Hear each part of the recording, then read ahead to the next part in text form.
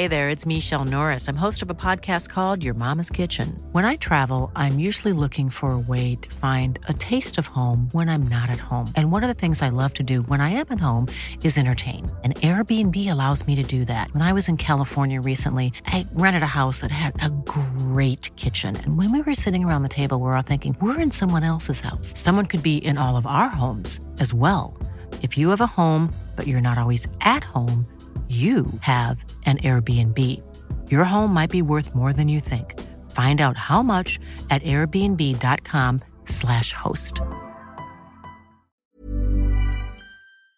talkSPORT. You're listening to the talkSPORT Hit. I'm John Jackson with Fern Buckley, and one of the summer's biggest transfer stories will come to an end today. Hi Chelsea fans. Given the speculation over the last 6 months, this may not come as a surprise to you, but it doesn't make it any easier to tell you that I've made the decision to leave Chelsea. I know some of you won't be happy with my decision, but it's what's right for me at this moment in my career. Wish you all the best. That's just a small bit of an emotional goodbye message from Mason Mount ahead of him being unveiled as a Manchester United player in a deal worth around £60 million. Former Chelsea striker Tony Cascarino thinks United have got themselves a superstar. I love his hunger and desire. He inspires people around him. That's what he's like. He chases everything. He wants the ball. He can score goals. He can make assists. You can be a little bit versatile with him. He's a fantastic addition to the club. United have lost a player though. Lionesses star Alessia Russo has joined Arsenal after turning down several new contracts from the club. Meanwhile, Daniel Farke has been confirmed as the new Leeds United manager, and he got the backing of Arsenal legend Ray Parlour on talkSPORT. It's a situation where he's done really well at Norwich and in that Championship, got them up, so that's what he's got to do now at Leeds. At times they will look good in the Premier League. They're